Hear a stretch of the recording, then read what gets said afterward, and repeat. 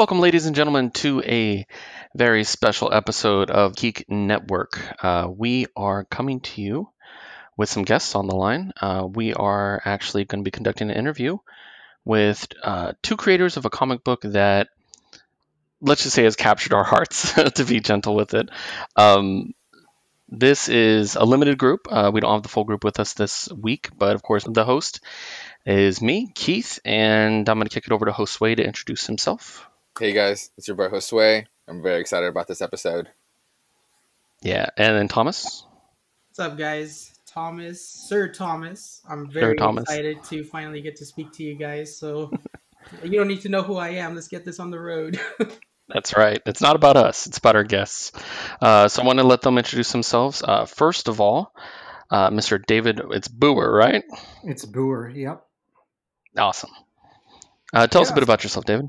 Sure. First of all, I want to know how Thomas got knighted to be Sir Thomas, because I would like to do that also. Well, I can definitely tell you. So all you have to do No. is call your significant other your lady or your sir, whichever is your preference. And that's how you get knighted. My best friend started calling. Oh, actually, my best friend's now fiance referred to me as Sir Thomas because he always referred to my fiance as my lady. And that was it. That's how Really? you earn the title. Okay. I thought it was because we had two Thomases on the show, and we just had to give you a No, actually, you would think that would be a more valid reason, but this is the only reason that I exist. Okay, well, I will introduce myself as Thomas's lowly page. David Booher. I write comics and movies and TV, and I bet you guys didn't even know that when I'm not doing all of that, I'm actually an attorney. So I did a bit of research, and I actually knew that. Yes, we are well aware. Not a stalker, I promise. Yeah. So I like to say that I'm a attorney by day and a writer by night, and Nice. yeah, that's me. Awesome. And joining him is his partner in creativity, Drew Zucker. Hi guys, I'm Drew. I am the artist and co-creator of Kanto. Awesome. So yeah, what we're here to talk about is the comic book Kanto. As Drew just said, this is a book that came out late last year. It was a 6-issue mini, published by IDW, and I mean, it's safe to say it was a pretty huge success considering I couldn't find a copy of any of the books. It took me 4 or 5 comic book stores to get a collection. So yeah, it turned out really well. Are you guys happy with how it came out? Well, I'll say, Keith, first of all, in your defense, we did call all the comic book stores and tell them to hide the copies when you came around. So, no, I'm just kidding. Yeah, it was a whirlwind, I guess, is the Shocking. best way to put it. Because it was, yeah, it came out of left field, honestly. I mean, we loved the book. We loved it for the year and a half that it took to make it. But Mhm. you never can expect how it's gonna, how the market and readers will react to it. So when we first, when we were first putting it together, we loved the story, we loved the visuals. Drew's art is just amazing, and you have those butterflies in your stomach when you're first pitching a book and it's in previews. And I'm sure a lot of the readers understand how previews works, but when you get when you first announce a book, it's in previews for basically a month for pre-orders. And if nobody knows you, nobody knows the Mhm. story, nobody knows the characters, the shops aren't going to really take that much of a chance on it.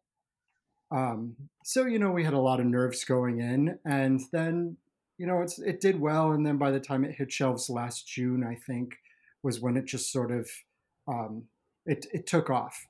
And I can tell you the story if you guys want to know. Um, Yeah. what happened Oh, the day please. before. Okay, it was so we had a publicist working with us to sort of reach out and do some of the press and get us some interviews and that sort of thing.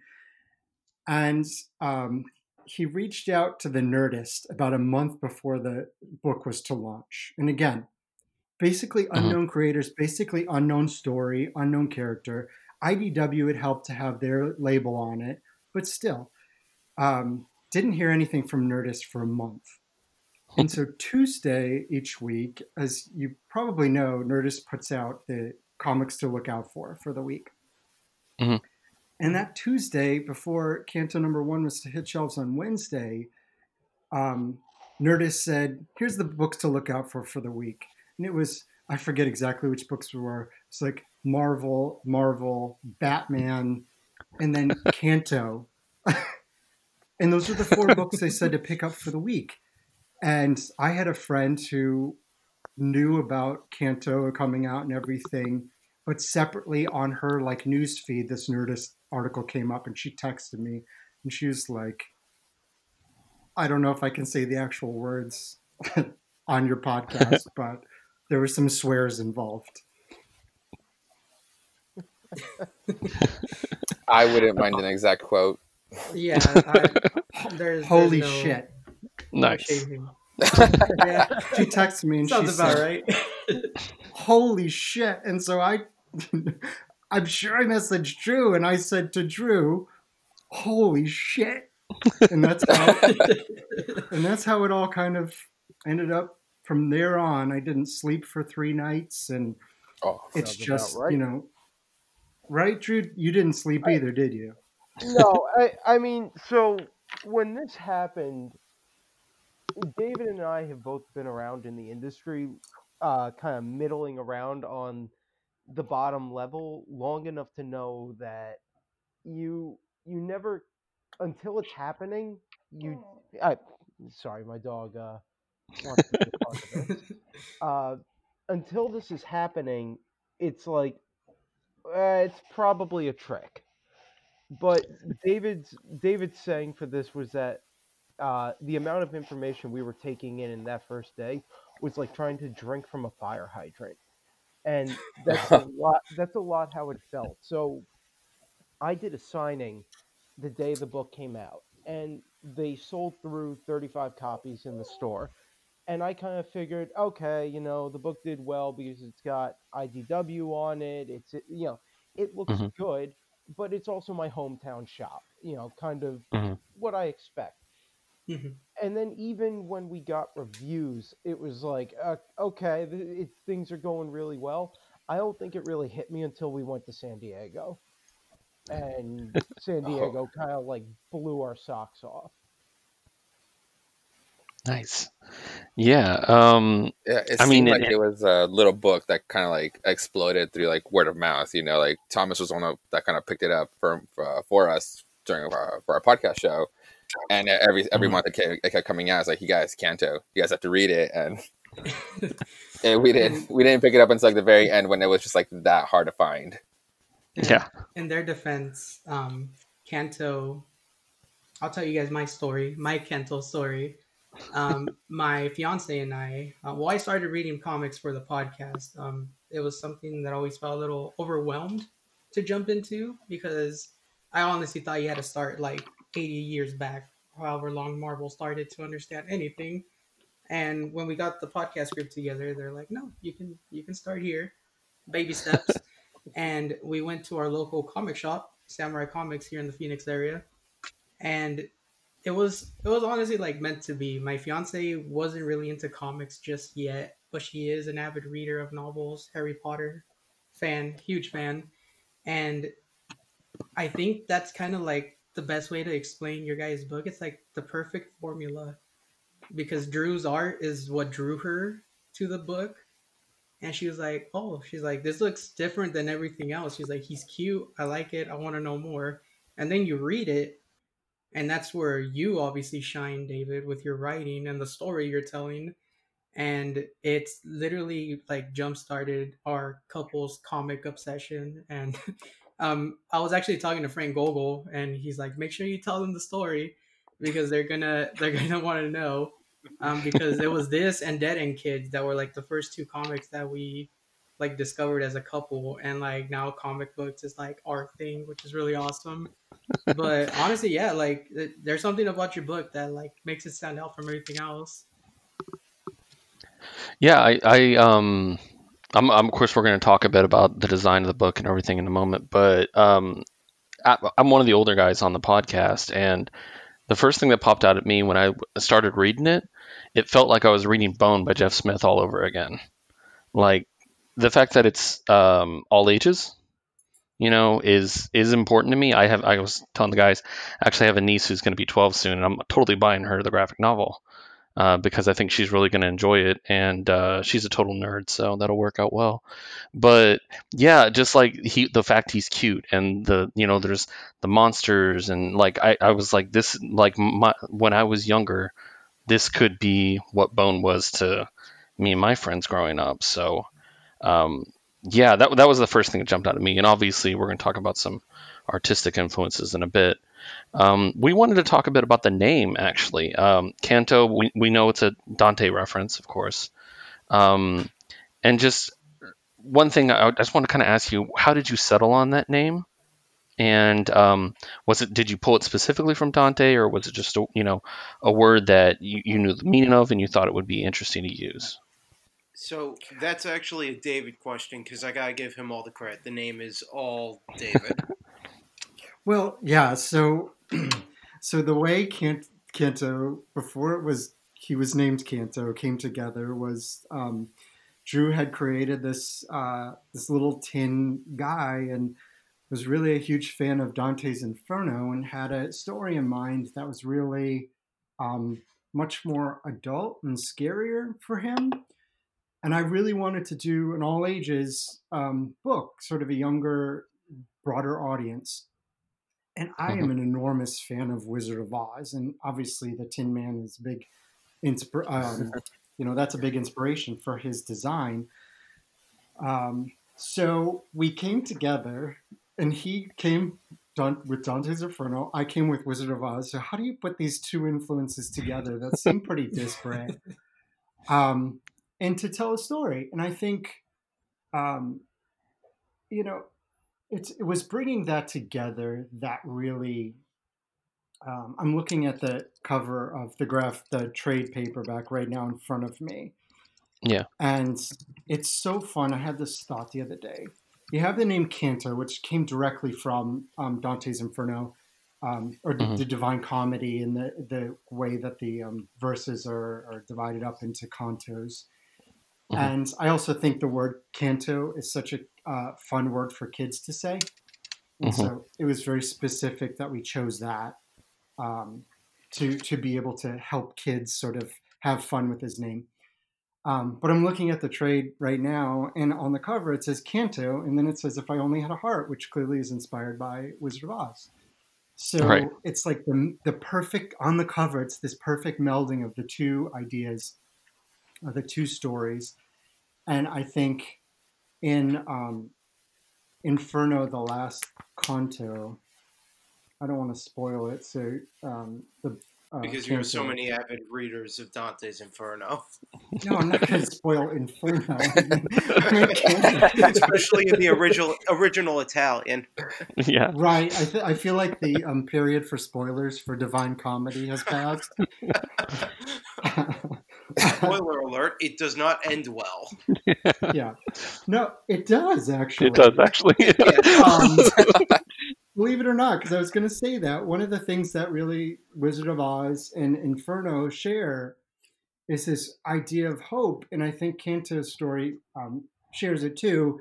The very last line in Inferno is, and I quote, "It was from there that we emerged to see once more the stars."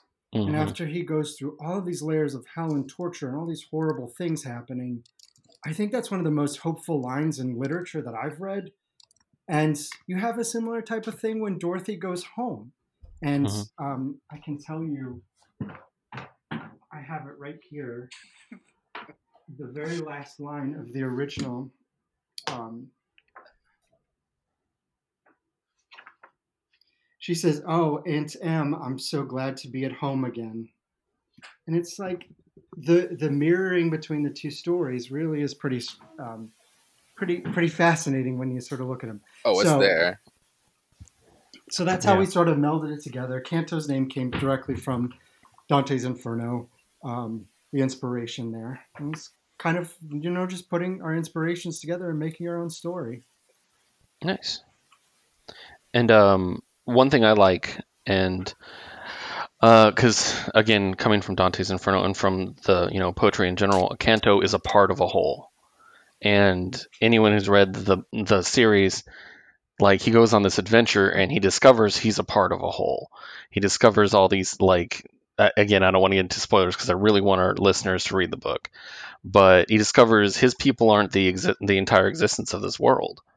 Like he is a part of a whole. So I kind of like that, and like as a contrast to that as well. So, um, and obviously, I mean, there were some other influences I could see. I believe you guys had said before things like Labyrinth and Dark Crystal, maybe even Willow would have contributed to the design of the book. Yeah, For me, the definitely. story was inspired by that. Drew's got some very interesting inspirations. Yeah, we're there. There are a lot of places that are pulled from that inspired this. I mean, there, Mhm. even though it's not sci-fi, Star Wars is all over this. But the biggest one, like in terms of tone, was that I wanted to do a story that kind of does for people what Ghostbusters and the '90s Ninja Turtles did for me. So Nice. where I grew up watching Ghostbusters, and my understanding of that movie changed every time I saw it. So my interpretation of that movie when I'm 7 is very different from my understanding interpretation from when I'm 10, Mhm. to being very different from when I'm 13, to being very different when I'm 20, to being very different when I'm 30. And that's something that's special about a movie that can do that, or any type of entertainment that can continue to not only be entertaining but reinvent itself in a new way for you as you grow up and have a different understanding of the world. So that's sort of what we set out to do with Canto, and that was part of our desire to reclaim the all ages uh, Mhm. banner in a way in comics, because traditionally all ages has just been seen as, oh, just the kids book, and it's like, no, Mhm. all ages is not the kids table, despite it saying all ages means exactly what it is. Yeah, and a lot of all And you're ages gonna, is. Oh, go ahead. Sorry. I was gonna say, you're gonna see the TMNT influence as we get into the second arc. I Oh, bet. I bet there's they style got some there. good stuff. Drew, you said it What? perfectly. I think you just made Kanto my new Slaughterhouse 5 because of what you said about you get a different take every time you read it. It's exactly what I get from that book. So to go back to Kanto and get a different feel, I thank you for that. You're welcome. The goal was really to be like, okay, if I give this book to somebody who's 12 years old now, when they're, let's say, mid 30s and they have kids, are they able to then sit down and read this book again with their kids and enjoy it just as much with a totally new Oh, understanding of the of the material than they did Mhm. when they were 12 years old or whatever it was, and can their kid enjoy it just as much with them? And based on kind of the analysis that we've seen from podcasters and reviewers, I think so far we've achieved it, because there are people who are really digging deep into this story, and actually in some instances going a little bit deeper than either me or David probably did. Yeah. And it's timeless is the word I would use. Yeah. It's the hero's journey. It's mythology. Like, and that's the trait I'm getting you saying is that, will my kids enjoy this? Um, will I enjoy it when I'm older? Will I appreciate it differently? Maybe, but yeah, timeless is what I would feel. And I mean, again, it obviously it's very mythological. And it draws on so many things. I think it's interesting that for an all ages book, some of these influences we're talking about, like you said, you went back to when you would have read an all ages book. Right. Yeah. So, Well, we also, and Keith, we also don't give kids credit for what they understand and, take away from things. So I was sitting with a friend of ours. They have a daughter who is 6. And I was mhm, reading, I think it was issue 5 came out, and she loves Kanto. And she probably doesn't pick up 75% of what's happening because she's so mhm. young. But we read an issue together, the new issue together, and at the end I said, "So what's going to happen? So what happened in the issue?" And she picked out the one thing that you needed to know for the story to move forward.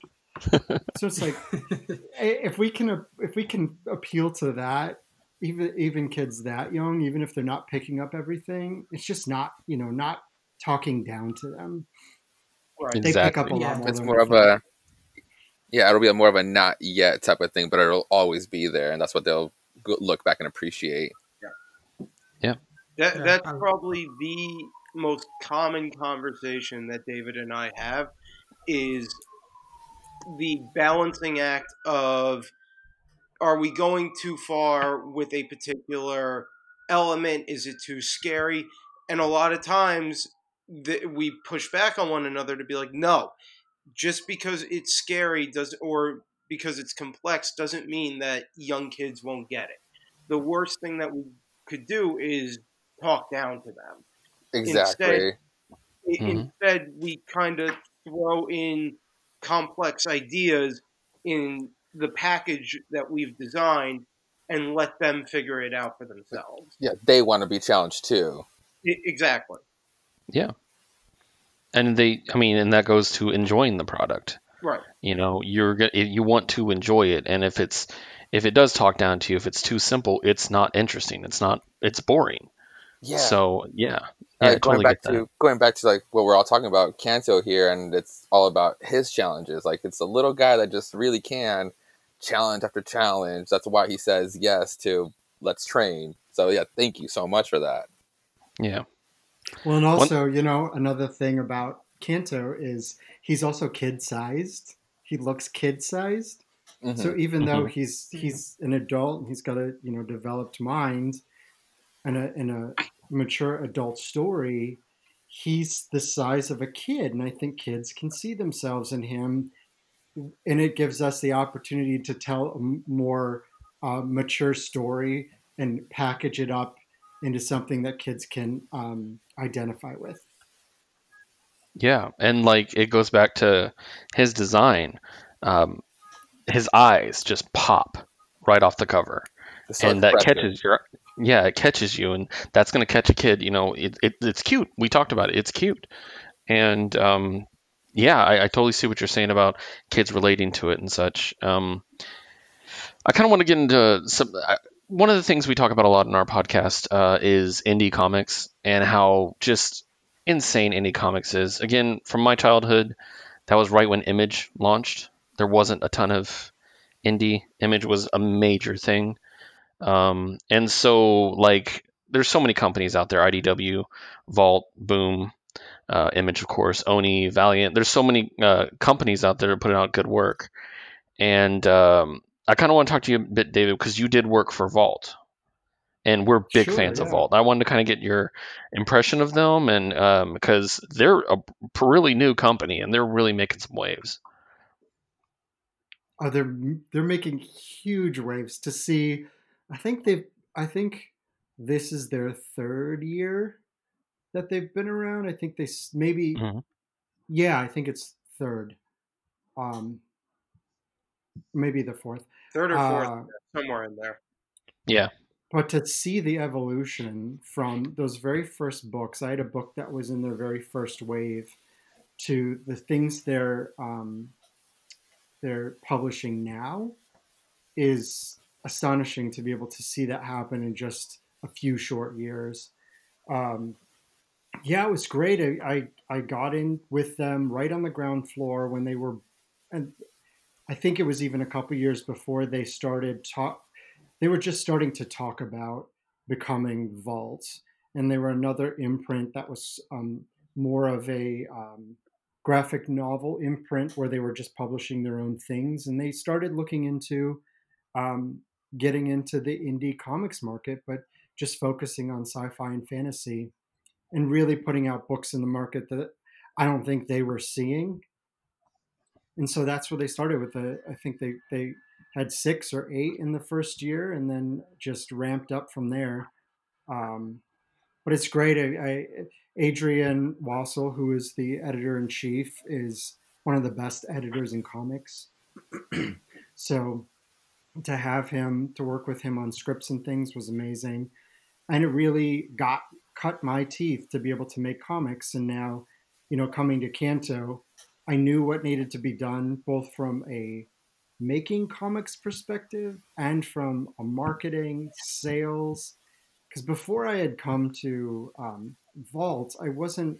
I'd probably come to comics 15 years ago, so I Mhm. wasn't a original comics fan as a kid. And I came maybe 15 years ago when I started going to San Diego Comic Con. Um, and so getting in with the folks at Vault who really just were so passionate about comics was really key for me to develop as a creator as well as a comics reader and fan. Yeah. It was great. Um, yeah, and I've read the first issue of the Alien Bounty Hunter, your book for Vault. Oh, And for sure. those listening, if you're interested in Vault, a lot of their books you can read the first issue for free on their website. So you can try it out. And like you said, don't go here looking for your superhero fare. This is fantasy. This is sci-fi, and it appeals to a wide variety of people. I really like. We can't sing enough of Vault's praises, to be honest. And one thing I love about Vault is I find a lot of my female friends like Vault books, which is really important to me because most of my friends are female, besides these guys on the podcast. So, like, there's a lot of female protagonists, and and the art is so varied and different. So, Well, and but they yeah. hire a lot of the creative teams are of diverse talent on them, and Mhm, I know that's one of their specific values is to support diverse talent and tell stories that couldn't necessarily or wouldn't find a home in another publisher. And mhm. I mean, I can think of at Money least shot. 3 books right off the Yeah, top of my head with female protagonists. So yeah, exactly. it's And I'm pretty great. me and me and Josue are big fans of Money Shot, but we can't talk about that on this episode. so, Yeah, this is an all um, ages so episode. and then So what's that? I said this is an all This ages is an Okay, all episode. ages episode. this episode, that's right. Oh yeah, emphasis on all ages. So you're They're right. gonna Thank listen to you. the Yeah, episode as a we're trying. child and only understand 25% of it. And as they get older, they're gonna keep listening and they'll understand what money shot is. Yeah. So, and then Drew, I wanted to ask you about the house because do I understand this correctly? This book, which sounds awesome, it's a World War II horror book, but from what I understand, you use Kickstarter, or did you self-publish? Like, how did that come out? Yeah, that book came out originally. So, just to give him a plug, that book was co-created with Philip Seavey, who just did Triage for Dark Hmm. Horse. That book, we self-published it. It went through Comixology Submit, and then when it was completed, it went through Kickstarter. And now we just sell it through our respective websites. Nice. And one of our co-hosts that's not here today is a big horror fan. He loves horror stuff, and he's actually a comic artist himself. And when I was doing the research about this, and I discovered the house, I'm like, I have to make him read this. He will absolutely love it. So, Yep. um, but yeah, and then how did you two get together? Like, how did this happen? Were there like mutual connections, maybe, or just out of the blue? Me and David. Yeah. So I was actually working on the house at the time. David approached me out of the blue about doing a project together, and I couldn't do it because the house was just kind of consuming all of my time. But when the time kind of came that it was done and I needed something else to do, I just kind of shot David an email with the original sketch of Kanto and Mhm. the one paragraph of story I had come up with, and told him, "Hey, this is what I have. If you're still interested in working together, let me know." And he was like, "I love the Wizard of Oz. We're doing this." So, Okay, cool. Perfect Drew, answer.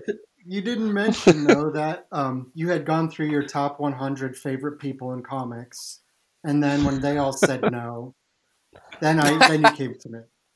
It's true. It's true. Brian K. Vaughan was not interested in working with me. Of course, Yeah. wasn't. He's got a big plate. Yeah, he's pretty busy. Yeah, he needs to get back to Saga and not worry about other books right now. Yeah, if So, anything. I have to Don't get tell it. you guys though, Drew sent me the concept art for the character that would become Kanto, Mhm. and it took me about 4 milliseconds to look at that, and I don't honestly remember. I read it, what he sent over, but I don't remember what it was exactly. But I remember specifically seeing the image and going, "Well, we're telling this story. I don't know what it is. I don't know who this character is, but we're telling this character's story, whatever it is." And that's how it started. Ironically, that's how he answers my emails too. Like, I just ignore And all the words I'm and glad just you go went to with this the. design. What's What were that? you saying, Josue?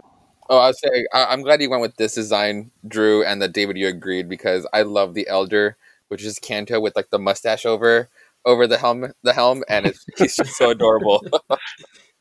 Just Yeah, say that's totally. the best description I've heard of him. He's the Kanto with the mustache. But to David's credit, actually, the original version of Kanto is probably a little more scary than what we settled on, and Mhm. then it got redesigned. It went through one round of redesigns where it then was much, I would say, even probably a little cuter than he ended up now. And then when it came time to do the book, I did one final redesign because I was like, I have to draw this thing 8,000 times. I better make sure I can. To be honest, guys, Gotcha. my notes kept being, "We need more Funko Pop. We need more Funko Pop." Marketing.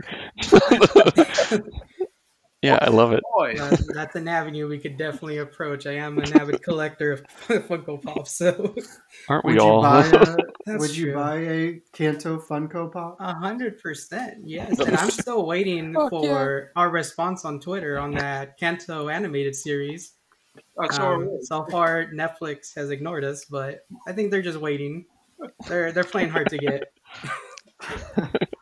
I mean, they already have a relationship with Lock and Key and IDW, so just saying. But yeah, I love Do I hear a that they're bringing crossover? so much light to graphic novels. oh, Lock crossover. and Wait, Key and do we? What a Kanto, crossover. yes. Are we hearing a crossover? Is this breaking news? No, no. The voice in This the is all world. You guys are the actual rank voices. speculation. David Booher announces. I mean, think about it this way: if the You guys- Transformers Oh my and My Little God. Pony can coexist, then Lock and Key and Kanto can coexist. Oh yeah, we were just talking about the Transformers My Little Pony crossover that's coming up.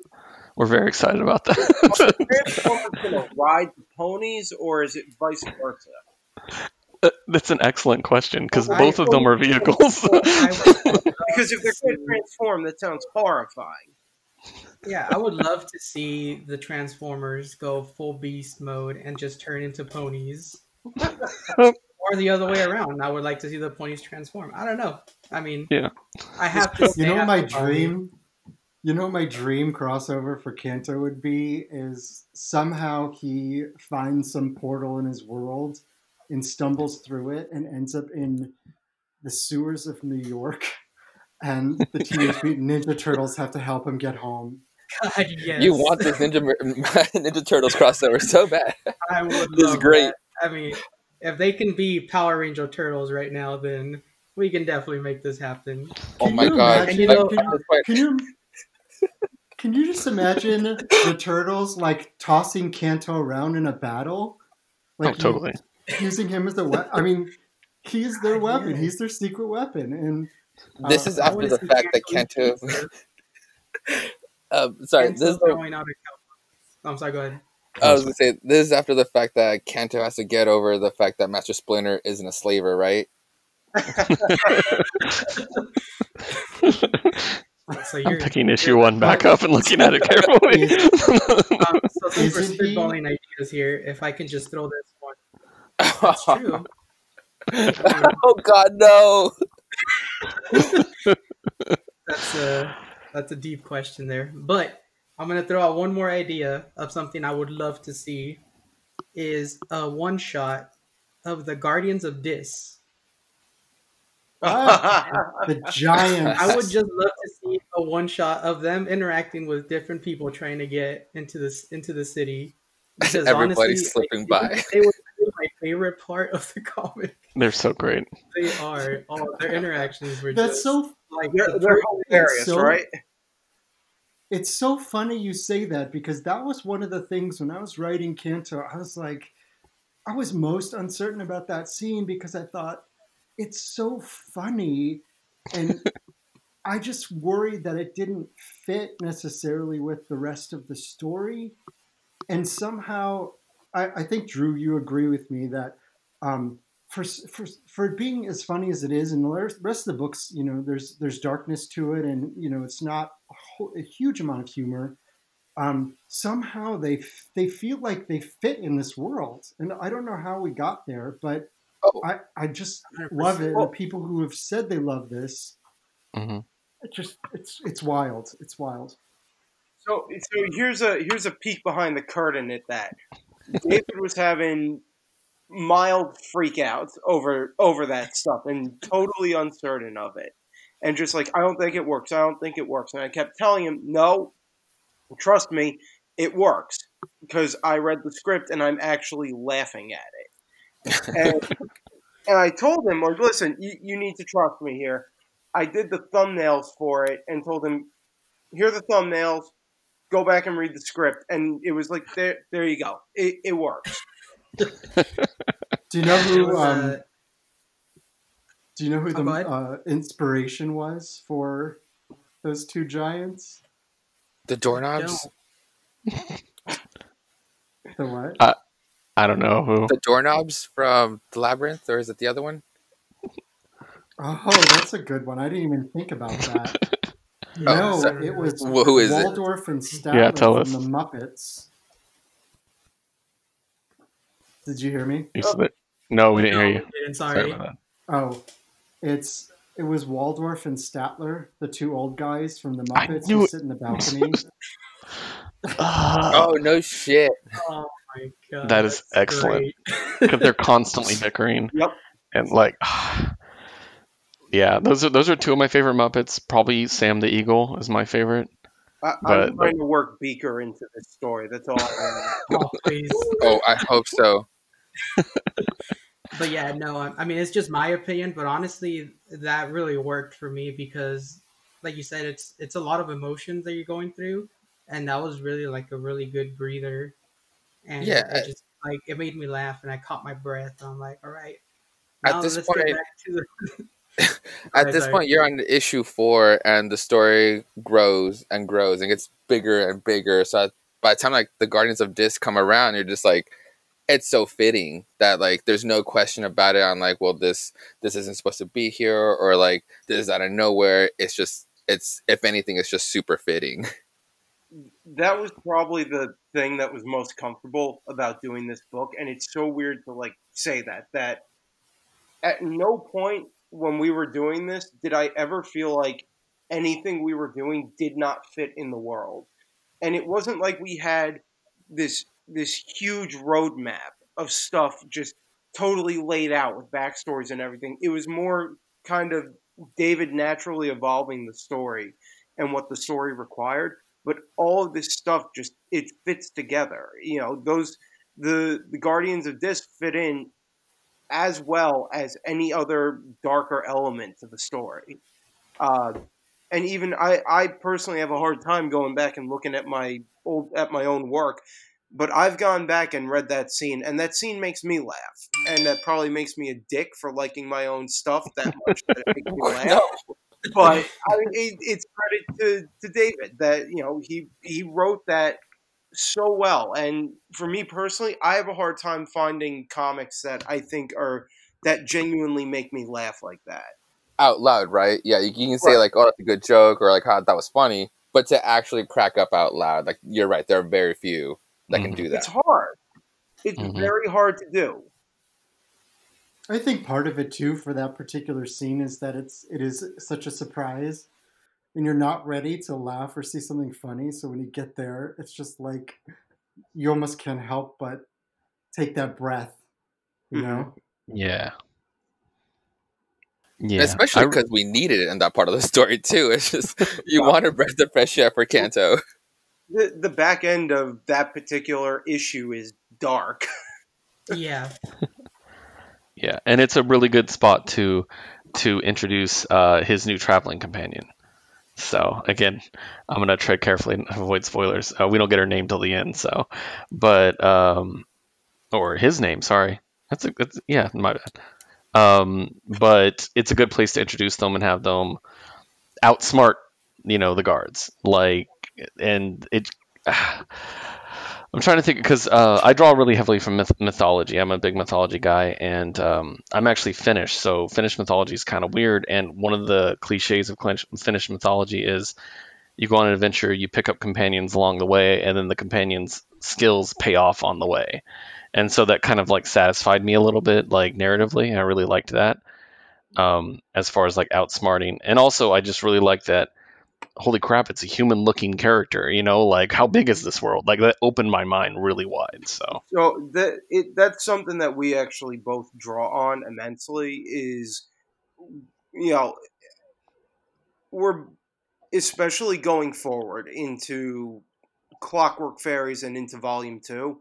hmm There are there are various elements from other cultures' mythologies that that we bring into Kanto's world, but we basically take those mythologies, throw it in the Kanto shaker, and out comes the Kanto version. Uh, and it's a nice place to start from because these stories have been around forever and they all fit archetypes, and it hmm helps with something like Kanto, which is so heavily adhering to the hero's journey but veering off on its own path. hmm yeah. And so you brought it up. I want to actually talk about it. This year we are looking forward to some more Kanto. Kanto 2. So first of all, for our listeners, the volume one is going to be out on March 24th for purchase. Pick it up, pre-order it, because if the actual series is any indication, your comic book store is going to run out. Later on in May, we have the one shot of Kanto and the Clockwork Fairies. Is there anything you can tell us about that? Everything. Um, Sh- sh- so we released about 6 pages as Hmm. a preview. So you can go to Instagram at Kanto Comic, and I think the most recent post has the preview pages to take a look. Hmm. And so I guess what we can say about the story without spoiling too much is um, Kanto sort of it takes place after the first end of the first arc. Kanto discovers new inhabitants of their world Hmm. and has to these clockwork fairies and has to liberate them from a new and sinister being who has taken them captive. And it's fully designed to be a standalone one-off. I like to describe it as a side quest.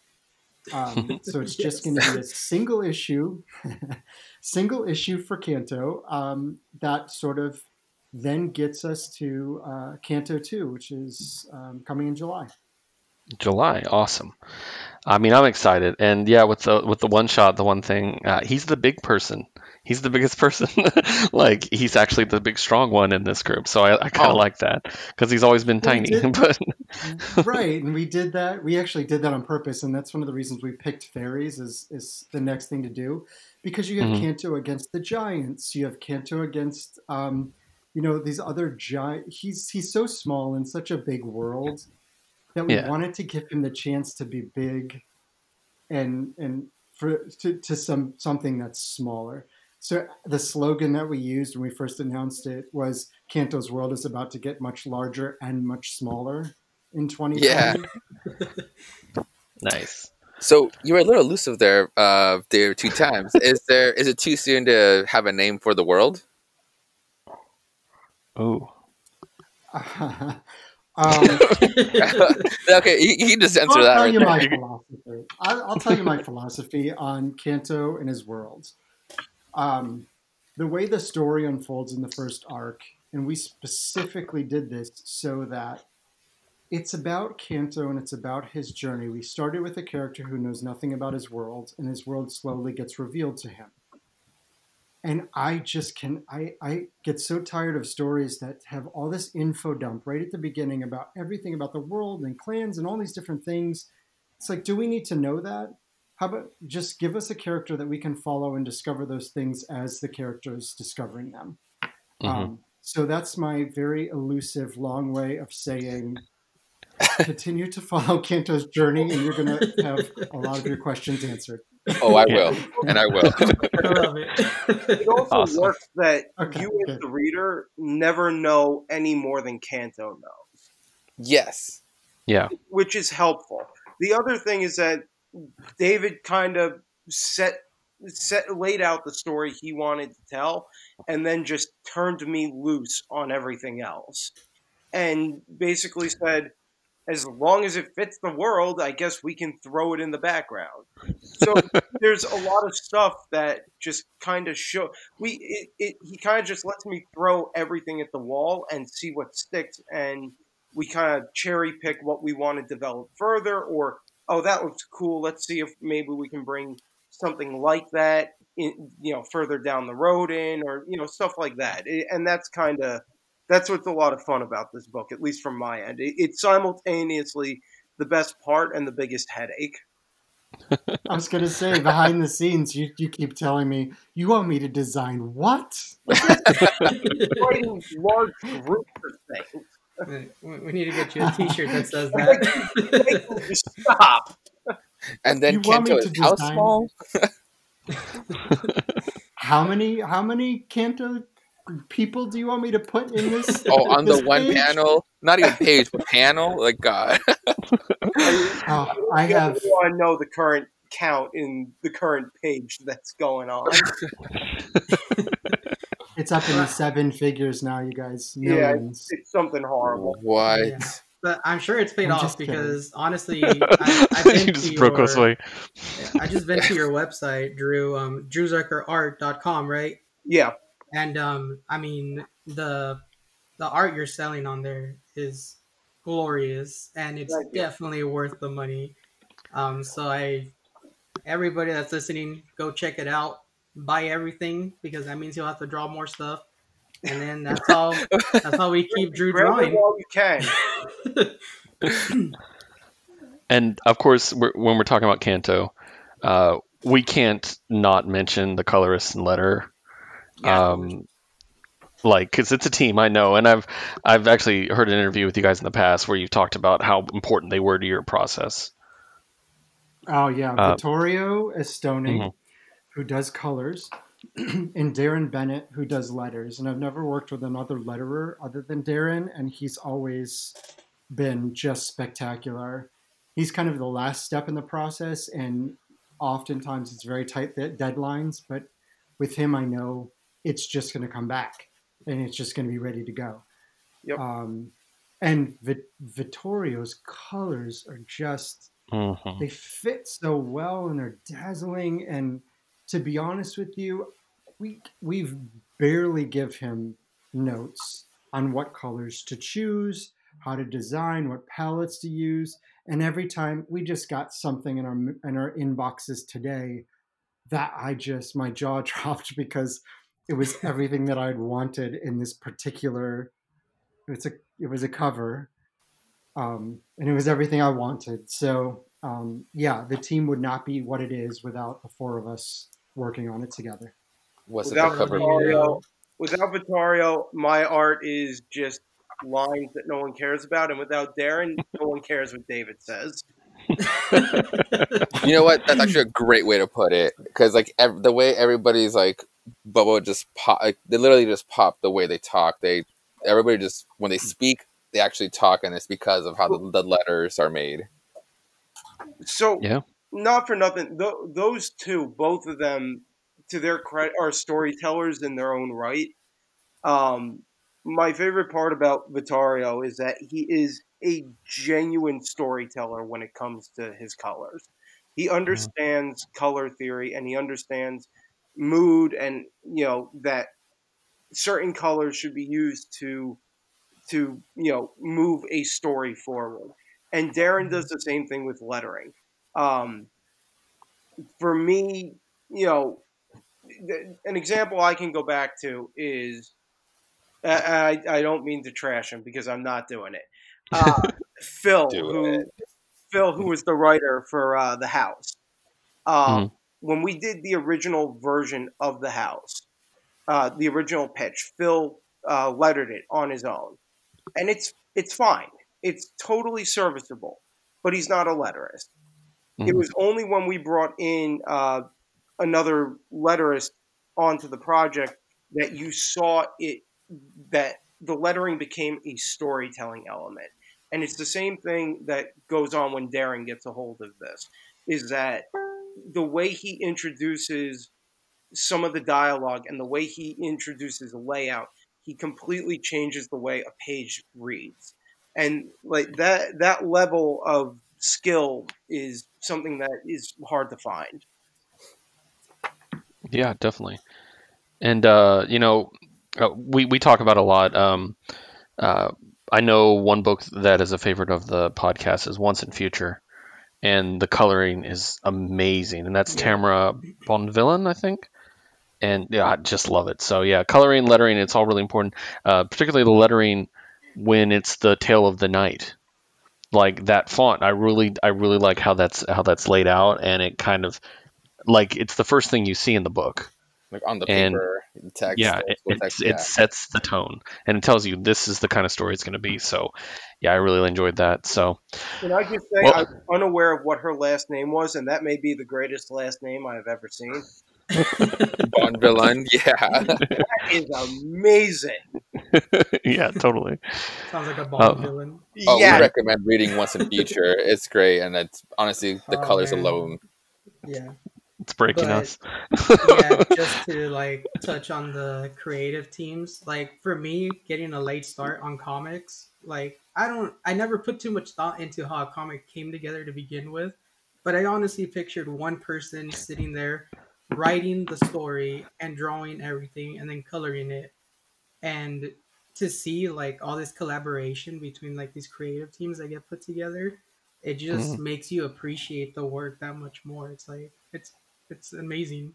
It honestly, I've watched people do books by themselves, and it is Mhm. a super lonely process.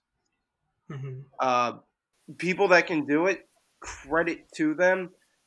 For me personally, I mean, David drives me out of my mind, but I honestly have a lot more fun having him around than not. Going that back and forth. It Yeah. takes me, Drew, in my defense, it takes me about 15 minutes to write these scripts. So what else am I going to do with the rest of my time? I'm just kidding, listeners, you It takes guys. him 20. All right. Well, we have kept you guys over our planned time, but I was having a blast talking with both of you. I really appreciate you taking the time out. I want to go ahead and again let our listeners know pick up the trade. later this month, actually. In May, pick up the one shot, and in July, pick up Canto 2. You will not regret it. And if you can, pick up the back issues of the original run. It might take some hunting, but I can tell you on IDW's website, you can buy the digital copies. So that's what I would recommend if you can't find them. But thank you both so much. I really appreciate it. Is there anything else you'd like to add? Anything you'd like to plug? Anything else coming up? Yes, David, would you like to tell us about your work in the future with possibly Edgar Allan Poe inspirations? Like all of Oh, Canto 2 from start to finish. oh, Not yet, um, huh? Still no you know, answers. Kanto. I know. I unfortunately, I posted something for everybody who's listening. I posted something on social media about Edgar Allan Poe, and Thomas was all over me about wanting the full issues done already and just out the door. So I'm working on something in that realm. I've got a couple other books that haven't been announced yet, but they will be Mhm. around in the fall, and then 2021, we hope. And then it's just a lot more Kanto. Oh, Nice. Thomas, just wait till you see what comes after Canto. Oh. Oh, you're Drew and concerned I about also that? thought Okay. that Thanks, we're Drew. We have already started gestating what comes next, and it's what it's based off of is exciting. Good. you I can will tell continue them. to hang out. Fine, Drew, fine. You know what? It's you going to could be say 5 to 6 something. years from now, anyways. Uh, we're working on the next project, but Kanto's obviously the priority over the next few years. But Mm. what comes next is most likely going to be a sci-fi project based around the Odyssey. Oh my Oh, god. You just said so many excellent. trigger words for me. So, that is awesome. I can't wait for that. Uh, Before we keep you two guys too Well, long, David, I did have a fan question. Uh, for back on issue 4, when they meet the companion, before I get to too many spoilers, there is a quote where it says, "In certain high dialects, canto means song or part of an epic poem." And I want to go back to something that you and Keith said earlier. Obviously, it's from an inspiration through the Divine Comedy, Dante's Mhm. Inferno, and then so is this because it's derived through Italian dialect? Is Canto's high dialect name Canto? Like we some of us speak like Spanish, and like when I read that, it's like Oh, to sure. me like this book stopped becoming Canto and started becoming Canto. That's actually how my comic shop owner pronounces it. Oh really? Fuck yeah! Yes, you're allowed to. Yes, you're Canon. absolutely. You can pronounce it Kanto. Um, I Americanize it, but if you were Yeah. to describe it I grew up in the Midwest, so all my A's are extra hard, Kanto. So yeah, but you are perfectly correct if you wanna call it Kanto. Fuck yeah! Well, it's like Keith was saying that like the name can the word Canto comes like being like meaning whole, and like there's just like Part of whole, yeah. it becomes like the character itself. There's just so many layers to this little character, and it's like that's why this book will go on to be so beloved. Yeah. We hope I so. hope so. All right, guys. Well, again, thank you so much for joining us. We really, truly appreciate it. And we cannot wait to see what you guys come out with next. I guarantee you, at least the three of us are going to be reading, and we are going to be telling our listeners to be reading as well. Thank you, everybody, for listening this week. We will join you with our regularly scheduled programming, and that will be announced through all of our social medias. And of course, visit us at geek-network.com to get all the information about the group. Thank you so much, and see you next time. Thank you, Drew. Thank you, David. No, thank you guys.